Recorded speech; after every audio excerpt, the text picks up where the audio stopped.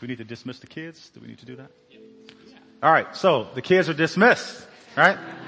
Wasn't sure about that. But before they go, I want to thank the kids from the kids choir this morning. Let's give them a hand. Joyful noise. Oh man, that was awesome. Have a good time, kids. Wish I could go with you. No, not really. Yeah, just sit on out there. We're glad you're not. Man, what an awesome opportunity to hear joyful noise. If you weren't here, if you strolled in late, sorry for you. You missed out on just a wonderful demonstration of worship with Brenda and Rosa, the good job they do with the kids choir. And man, I hope to see more kids getting involved in that. So if you need to plug your kid in, definitely reach out to Brenda or to Rosa. And it's just a blessing to have kids who are starting to learn what it means to worship God. As I looked up and I saw them, I saw the oldest guy there, and then they got to that part where it was like, where I saw Brenda saying, "Okay, now raise your hands," and he was like, "Oh my God." I remember what that was like. Anyone else here remember what that was like? Oh man. Oh, we gotta raise our hands, and then she wants us to sway, and oh boy. I remember that stuff growing up, man, in children's choir, but what a blessing it is. Man, stick in there, stay there, don't quit. Don't give up. Yeah.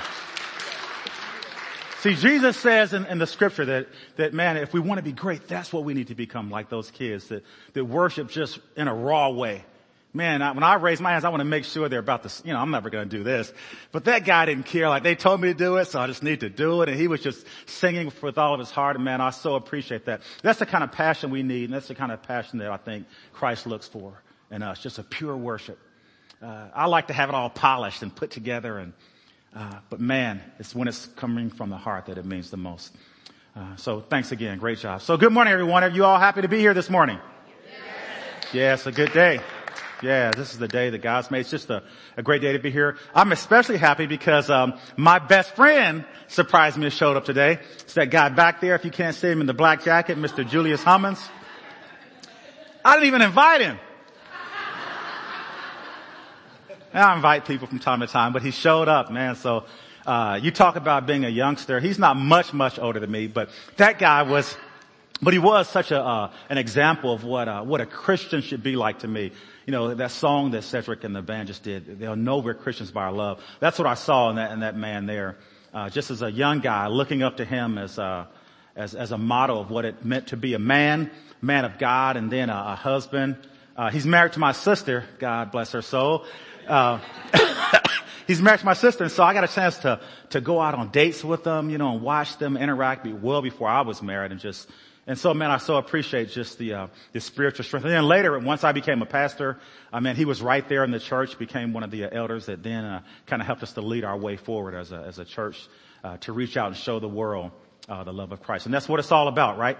They'll know we're Christians by our love. Remember, I don't know who it was that said, preach the gospel by all means, and if you have to, use words. And I believe it's so true. It's our life that makes all the difference. It's who we are. It's what reflects out of us that matters so much more than what we do, even sometimes just here in this place. It's what we take outside of this place into the world we live in. So I love just our time of worship this morning with the worship band. We're going to take a look at some scripture here this morning, and we're going to dig into the Word of God. And I want you to pay especially close attention to what we're talking about here. One passage in Matthew is pretty long, and it goes into a lot of detail, but I really want us to slow down and wrap our minds and hearts around what the Scripture is saying, to really dig in deep. I work on houses. You heard me talk about the pig house a couple weeks back. The pig house that had the pig living in the house and messed up the wood floors. So those wood floors look great now. The smell is gone. It's a wonderful place. You could almost eat on those floors now if you didn't know about the previous situation. Because I remember, sometimes I get flashbacks, but I don't know if it's just, post-traumatic. I just think about it. But anyway, so that's going along good. But working on houses, sometimes you have to get into the walls and you have to dig in. You have to go a little bit more than just on the surface if you really want to do a good job. As a matter of fact, there's a lady here, and I won't tell you her name, but in her house, you won't believe this, but she actually found cash money that was hidden in the house. I won't tell you her name because she wouldn't want you to know this. This is several years back. And I certainly want to tell the address in case you lived there before she bought the house. But it was more than $3,000. You know what could happen? More than $5,000. Anyone curious?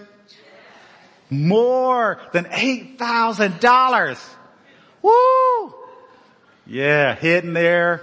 And actually it was more than $9,000. So I think I'll just stop right there. And I won't tell you her name. I wasn't married to her then. That gives you a clue.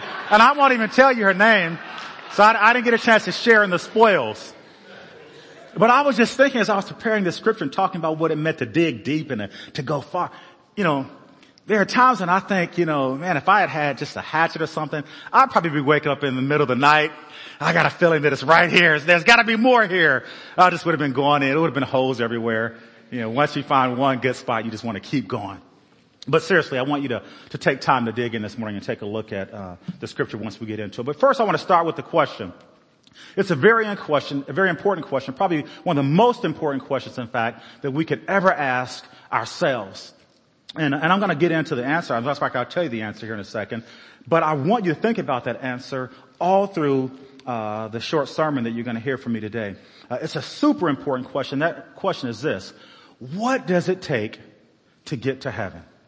I mean, when it all boils down to it, when we sum it all up, isn't that what we really need to know, those of us who don't know and who aren't sure?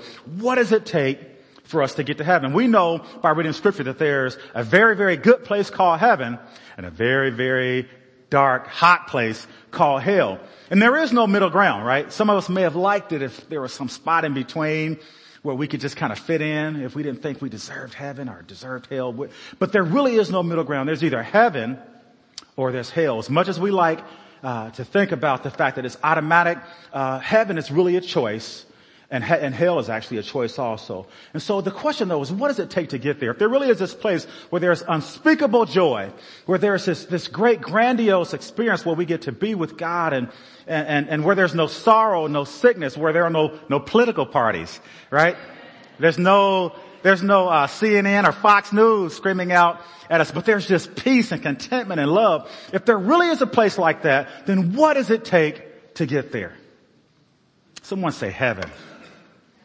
Yeah. Heaven. Very, very good place. Been a lot of movies about heaven, a lot of movies about hell, but I want you to know that there are very real places, and the question for us is for us to figure out, what does it take to get there? Now, automatically we tend to think that if we are good boys and good girls, if we eat our vegetables and do all the things that we're supposed to do, that what mom and dad tells us to do, then we'll somehow get to heaven. That somehow that we can earn our way and work our way into heaven. But the scripture really doesn't make that the case at all. In fact, the scripture tells that it's clearly by the grace of God, through faith and belief in Jesus, by us putting our confidence in Him, in Christ alone, that we find ourselves able to one day don the doors of the place called heaven. And that's good news, because even though we can't earn our way, even though we can't work ourselves in there by our great deeds, we can't give enough money or time or energy in order for us to be where God is and to be able to celebrate with those who've gone before us. The fact is, Jesus has already made a way so that you and I don't have to put in that kind of work. It's by grace, by faith in Him, trusting Him for who He is and what He's done, that we find ourselves able to walk through heaven. And that's good news. I wrote a note that says, through faith, His merit, His holiness is credited to our account. His perfect obedience to God is viewed as if it were ours. And our sin, likewise, is transferred to Him. And that's why Christ had to die, so that He could become the substitutionary product of our sin. I've testified in courts all over the land. I've testified in municipal court, common pleas, federal court, grand jury. And what I love most about court is evidence. Somebody say evidence. Oh man, it always comes down to evidence, to proof. See, no matter what you say, the reality is it only comes down to evidence. And so today we're going to look at evidence and what it means to really be a Christ follower and what that evidence looks like. But first, let's take a look at a scripture in Corinthians. It's where Paul is talking, where he's talking about this wonderful exchange, the fact that we transfer and give up our sin nature and take on Christ's nature. Let's look at what it says in 2 Corinthians chapter 5, verse 21. It says, for our sake, for whose sake? Yeah, for our sake, He made Him, Christ, to be sin who knew no sin, so that in Him, in who? And who is Him? in Jesus, we might become the righteousness of God. And that's good news. So if we want to become the righteousness of God, it's only in him. And so if we want to receive the holiness, if we want to receive the goodness and all the grace and mercy that comes from God, we have to know that it comes through Christ. I talk about the fact that my best friend is here today, but man, it wasn't several weeks back, and another friend who I did invite happened to don the doors of College Hill Presbyterian Church, and he kind of sat right over there. And you might have seen him, he had on the little cap because he was a Muslim. And so I invited him to come out and experience our worship service. And the reality is, after service, I was expecting, how you wait out there, you just preach the message and you're hoping people come by and shake your hand and say, good job, Pastor, good job. Well, he didn't say that at all. It's like, no, Daryl, man, it was kind of okay, but I felt like you were trying to convert me. I was like, dude, what are you talking? Now, I never really said anything about converting anyone, but the reality is that the fact of the matter is that the life of Christ, when it's alive, it will convict of sin. It will call out the very fact that we don't have him in our lives, that we need him. And there'll be a sense of uncomfortableness about our state. So if you're uncomfortable here today, guess what? You're in the right place. You're in a good place. Right? Don't shake my hand up to church and tell me I did a bad job. But do come by if you will, and I can talk to you about the goodness of Christ that we can't earn, that we can't do anything to earn that grace and that mercy through faith in him that will cause us to be able to walk into down the doors of heaven. And so Paul is saying right here that, man, it's only by grace. It's only by grace. And at another time here, Paul wrote a letter to a church in Galatia. The book of Galatians, if you know that in the New Testament. And he's writing because he planted this church. He started this church about AD 68, 58, somewhere in that time frame.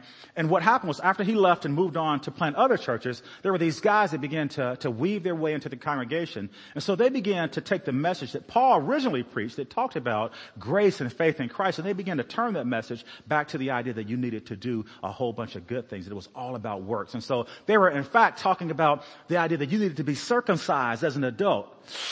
No, baby, no. They're not. That just was not a good plan. But they were starting to believe this very thing. And so Paul was adamant. He actually was a little bit upset, and he wrote a letter to these guys saying, hey, listen, I'm a Jew myself. And let's take a look at it real quick before I go further. He says, listen, we Jews know that we have no advantage of birth over non-Jewish sinners. And so what they were thinking was that you really need to become like a traditional Jew. But Paul was saying, hey, no, we don't have an advantage because of our heritage. He says, we know very well that we are not set right with God by rule keeping. Not set right by God with rule keeping. But what? But only through personal faith in Jesus Christ. Only through personal faith in Jesus Christ. So if you want to be set right with God, what does it take? Personal faith in Jesus Christ. How do we know? He says, we tried it. We have the best systems of rule the world has ever seen. But convinced that no human being can please God by himself or by self-improvement, he says, we believed in Jesus as the Messiah. Why did he do it? So that we might be set right before God, trusting in the Messiah, not by trying to be good. Have you ever tried really hard to be good? I mean, have you really worked it hard at just trying to be good? I can tell you firsthand, it just doesn't work. I remember sitting in the police academy as a young recruit, and boy, some of those topics were quite boring. I remember, man, sitting there and dozing off. We had this one instructor, that had this habit of, he would just come over, what? Wake up! And you weren't asleep all the way, but you just got nervous. And I remember the guy next to me, we came up with a pact. Okay, we both have a stack of quarters on each side. I'll slide one your way. If I catch you starting to doze, and so we'll see who wins at the end of the day. And I remember one day in particular, man, this guy flung a huge dictionary type book across the room. Boom! And luckily he wasn't coming for me. But this guy woke up and he was like, he made him stand up. But after that, we really worked hard at staying awake, but the fact is we really couldn't do it. Boring is just boring, right?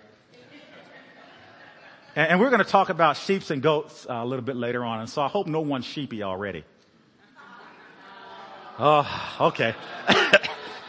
I don't want anyone to get sleepy, during the sermon. But the reality is boring is just boring.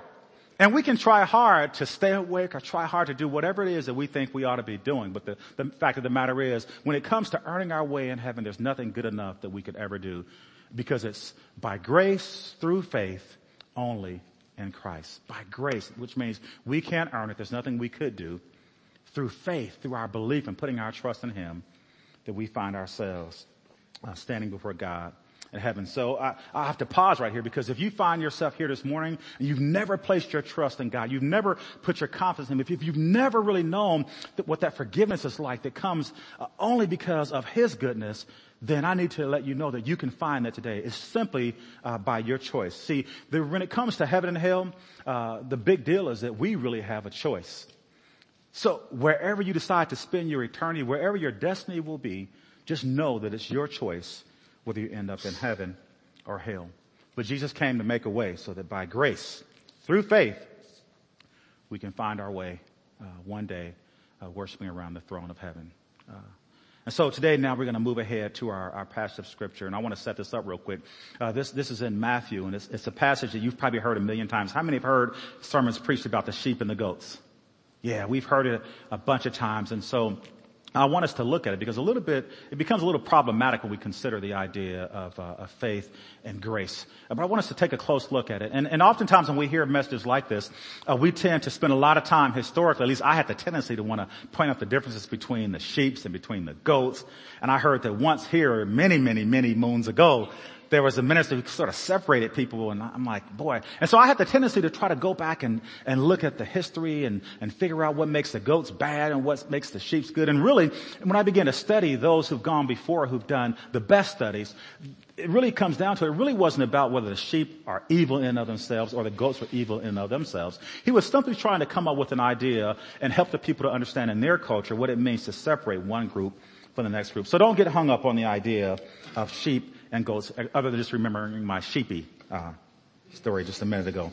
Let's take a look at that passage and let's see what Jesus is talking about here. It's in the book of Matthew in the New Testament. So Matthew 25:31 through 46. Pretty long passage, but I'm going to read it, and you can follow along with me. Okay, it says, when Jesus, the Son of Man, comes in His glory and all the angels with Him, then He will sit on His glorious throne. Before Him will be gathered all the nations, and He will separate people from one another as shepherds separate sheep from goats. Verse 33 says, and He will place the sheep on His right, but the goats on His left. Then the King will say to those on His right, come, you who are blessed by my Father, inherit the kingdom prepared for you from the foundation of the world. For I was hungry, and you gave me food. I was thirsty, and you gave me drink. I was a stranger, and you welcomed me. I was naked, and you clothed me. I was sick, and you visited me. I was in prison, and you came to me. Then the righteous will answer Him, saying, Lord, when did we see you hungry and feed you, or thirsty and give you drink? And when did we see you a stranger and welcome you, or naked and clothe you? And when did we see you sick or in prison and visit you? The King will answer and say unto him, truly I say to you, as you did it to one of the least of these, my brothers, you did it to me. And then He will say to those on His left, depart from me, you cursed, into eternal fire prepared for the devil and his angels. For I was hungry, and you gave me no food. I was thirsty, and you gave me no drink. I was a stranger, and you did not welcome me. Naked, and you did not clothe me. Sick, and in prison, you did not visit me. Then they will answer and say, Lord, when did we see you hungry or thirsty or a stranger or naked or sick or in prison and did not minister to you? And then He will answer them, saying, truly I say to you, as you did not do it to one of the least of these, you did not do it to me. And these will go away into eternal punishment, but the righteous will enter into eternal life. This is the word of the Lord. Amen. Thanks be to God. And so when we look at that passage, I want us to look closely at it and consider what are the things that separates the sheep and the goats, the people who are separated like sheep and the people who are separated like goats? What are the distinguishing factors that separate those two groups? Because there really is only one thing that separates them there. And if you look at it closely, it's really a matter of what they either did or they didn't do. It's just a matter of the works that they did do or the works that they didn't do. And so when we read that, it becomes a little bit problematic because we have to wrestle with the fact that salvation comes by grace through faith in Jesus Christ. And then we have to also look at a passage like this that says, hey, you're going to be able to go into heaven If you feed me, clothe me, quench thirst, if when I'm homeless, you provide shelter for me. And so that becomes a bit of a conundrum where we have to try to wrestle with the reality that it seems like there's a contradiction here. And so I want to ask you, where in that passage, when we look at Matthew, when it's talking about the sheep and the goats, where in that do we see Jesus talking about faith? Do we see that anywhere? Just give that a moment's thought. When you think about the fact of sheep, goats, and people being separated like them, and heaven being the goal or hell, and then you get to go to one place or the other, where in that whole picture does Jesus talk about faith? Or does he even talk about it at all? How many would say that there's, well, I won't even ask you. It's really a trick question. Because the truth of the matter is he does talk about faith in that passage. He doesn't use the words faith at all. And really he doesn't have to, because the actions that he refers to, the actions of the sheep or the goats, those are all evidence of faith or the lack thereof. I'll say that again because I really want you to catch that. The reason he doesn't have to talk about faith is because the actions that he refers to are all the evidence of faith or the lack thereof. And so what I'm saying is the actions of what they did or didn't do are evidence of what was taking place in their hearts. The characteristics of feeding and refreshing and clothing the needy, caring for the strangers, visiting those who are in prison, those things are outward expressions of their inner reality. Outward expressions of their inner reality. And so conversely, the ones on the left who weren't feeding and clothing and providing shelter, the spiritual reality that their lack of doing presented was also pretty clear about where their spiritual reality was. So we look at a passage like that, and all I can say is it really comes down to evidence. The proof is in the pudding. If it walks like a duck, talks like a duck, it's got to be a duck. And so I want to put it to you another way. We don't get into heaven because of what we do. I mean, we just don't. Salvation is by grace through faith in Christ. We get into heaven because the things that we do reveal and are evidence of who we are. We get into heaven because the things we do are evidence of who we are. James put it like this: faith without works is what? Faith without works is dead. In other words, you can be a Christ follower, and you can be a non-Christ follower. You can be a sheep or a goat. You can be a person who's far from God and still do a lot of good works. Is that right? You can have a lot of evidence of doing the good things, but it's really possible for there to be nothing really going on the inside. We would say that that's true, right? We know a lot of people who throw a lot of money at a lot of problems in our world today. But that doesn't necessarily mean that there's something going on the inside that's an indicator or evidence of Christ on the inside. However, I don't think that you can be a Christ follower, be a person who's saved by grace through faith without having evidence showing on the outside of how we shed and show our love to those who are not only in this community of faith, but also outside of these four doors. As we look at that passage, we hear it and we see it right there. As he says in Matthew, it's the things that you either did or that you didn't do that determine where you end up. And so, in other words, genuine faith, a living faith, produces deeds. Genuine faith, a living faith, produces deeds. Jesus put it this way: by their fruit, you shall know them. So the question we have to ask ourselves is, what kind of fruit are we bearing? What kind of fruit are we bearing? As a realtor, I'm always looking at houses, and so I got a call this week about a house to go and look at, and there's no way I could take on another project right now. Still working on the pig house, but this house intrigued me. I got a call from another realtor that told me about a house that was for sale, and it was a great price. Great prices are good in my business. So I thought, man, I'll go over and take a look. And so I called and got a couple of the guys that work with me. I said, hey guys, bring your flashlights, because they said that the lights are off in the house and you really can't see. So make sure we have lights so we can go in. And I grabbed my gloves and put my gloves on. They're like, well, Double D, why are you putting gloves on? And we were standing outside the door, and I'm like, well, do you really want to know the real story before we go in? And so I'm starting to unlock the door, and I says, well, here's the deal, guys. If you don't want to go in, I totally understand. But the reality is that there's a guy who owned the house before, and the reason the price is so low is because the guy committed suicide inside of the house. And so they said, wow, like, oh man, that's serious. I said, yeah, And there's just things all over the house. I mean, he didn't have any family, and so all the furniture is still here, all of his belongings. And then they says, man, that is just so sad. Then the guy says, I'll tell you what, though, it won't stop me from going in. Somebody's got to die everywhere. I says, well, yeah, yeah, you're about right. But then he did the strangest thing. We went from being sad about the guy's life to looking over in the driveway. And I love this guy, but he looked over and saw a car sitting there and says, hey, Double D, hold on a second. I see a car over there in the driveway. Does that car go with the house? Because if that car goes with the house, I want the car. I'm putting my bids up for the car right now.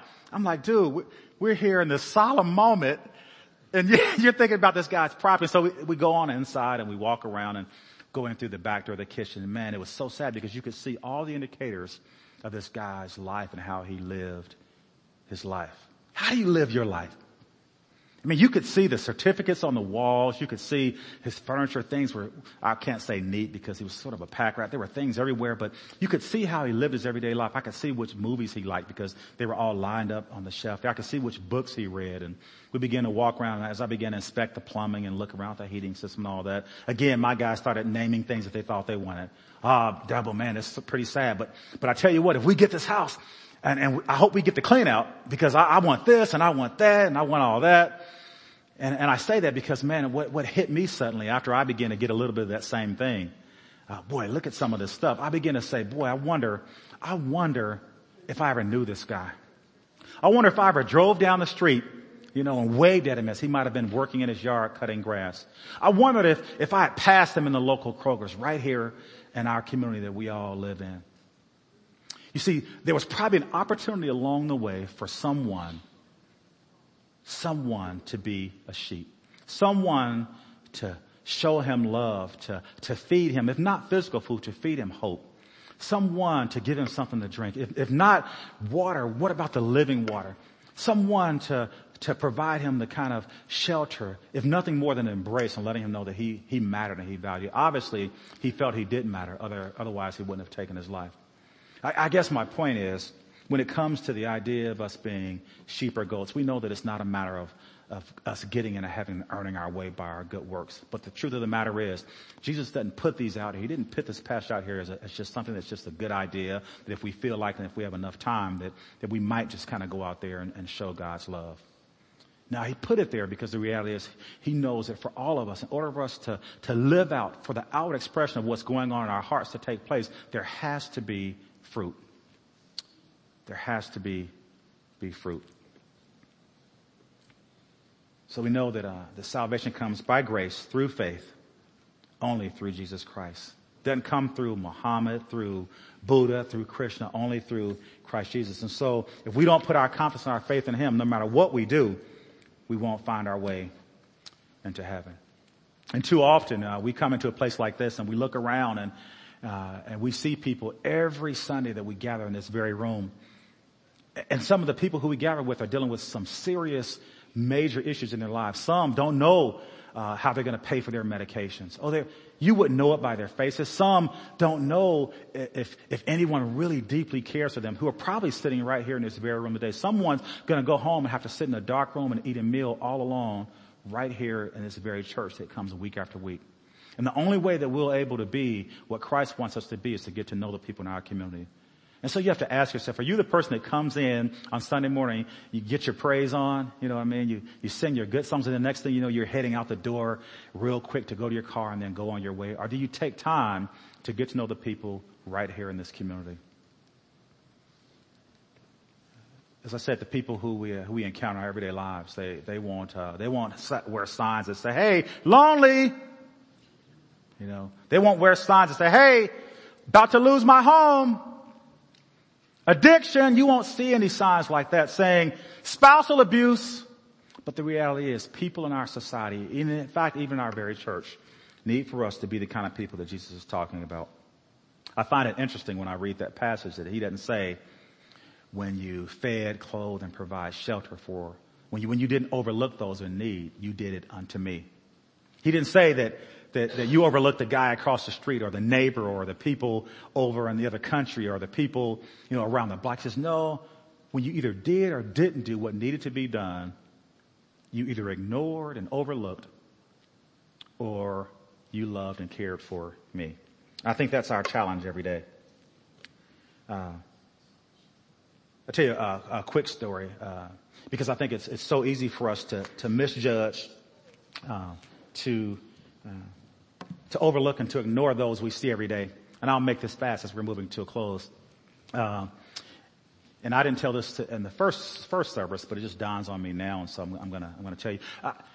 During my policing years early on, I remember sitting on Reading Road, sitting in my police car, going about doing my duties. I was actually looking for speeders running radar. Back then it wasn't laser, just running radar, and I was trying to rack up tickets, just rack them up. And day after day, I saw the same thing because I sat in the same spot. It was just a good hole to get good tickets, and so.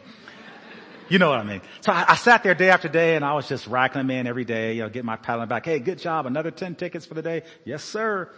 And every day, right across from me at the bus stop, a lady would get off the bus stop, and I looked over at her, and I overlooked, ignored, and I judged her. I thought, oh man, there's just another welfare mom. She walked through the crowd of the guys doing their cat calls, and yeah, just more of the riffraff. I looked at her. Okay, just another person who's in this world, taking up space. Wonder if she's paying her fair share of taxes. You know how we can misjudge, overlook, and then one day,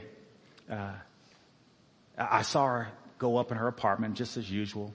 And she lived at the top of that apartment building, and I remember because later on I had to go through that building, but she had to walk through the stench of dried, old, hot, smoldering urine when people went to the restroom in the hallway. And I remember on this one particular day that I was sitting out there, that the call came out, call for service, and I remember, man, I'm right here. I can respond to that quickly. And so I rushed into the hallway of that dank-looking building, and you can smell as soon as you hit the door just that odor coming out. And all I heard just as I began to walk up the stairs was, ah! She was screaming out. Not one of those kind of just like, but it was that blood-curdling, painful kind of scream that you hear that you will never, ever, ever, ever forget. I began to make my way up the steps much quicker then, and back then we had revolvers. I took out my revolver, and I'm thinking like, what's going on? And I'm going up the steps trying to make sure. But then I saw her coming down, screaming and crying and soaking wet, barely dressed. And then I go up to the apartment and with her as she's crying. And I didn't see her before as the person who needed an embrace. But she needed an embrace not just on that day, but the day before. I didn't see her before as a person that was just thirsty just for someone to step in and show her love. I didn't see that. I got to the apartment. Her guy was sitting there, her baby daddy. He was sitting there playing video games. That's what he did. And kids were there, 2 other kids. And I'm like, what's going on? And we go through the whole thing. And turns out she came home from work as she always did, fixed a meal for the kids as always. 2 other kids besides the baby. And then she went, poured a hot bath, took a hot bath every day after she went out, working hard when I judged her as the welfare mom, trying to provide for her family. And on this particular day, when I went up there, what she had done was she had sat in the bathtub as they were out there eating and her baby's daddy playing his video games because he didn't work at all, and holding her little baby in the bathtub. Joy remember Joy dishwashing detergent? That was her baby bath. It was sitting right there. I'll never forget the words, Joy. But what happened was she sat there and being so fatigued and worn down, just holding her little baby, just slipped down into the water. Yeah. So that scream that I heard in the hallway when she walked down carrying that little baby, oh man. I wish I could tell you that somehow I was able to revive that child, and nothing I could do. I called the fire company and they responded, sat there for a little bit. But man, by then it was really nothing really I could really say. Nothing I could really do. But I look back now when I think about that, and trust me, I think about it probably way more than I should. Because I know that while I was sitting there overlooking and ignoring and judging, in fact, that was a daughter of the Most High God that I should have been pouring into. She was probably thirsty. Not for water, but just thirsty for someone to say, hey, you're working hard. Maybe you should take a break. I know the women here who sow into the lives of parents and children by working over at the school. Man, you don't know what a difference you're making, because there are a lot of people that are just hungry just for a break. You don't know the lives that you're saving by the little things that you do that are being the hands and feet of Christ. I didn't mean to bring you down with such a sad story. As I said, it just dawned on me. I didn't think about it before, but I say that to say, as we leave here today, don't go out into the world just celebrating the fact that you're saved by grace through faith. Find your way recognizing that you're called to love those, even in fact sometimes, who are unlovable. You're called to share the love of God, to feed those who are hungry.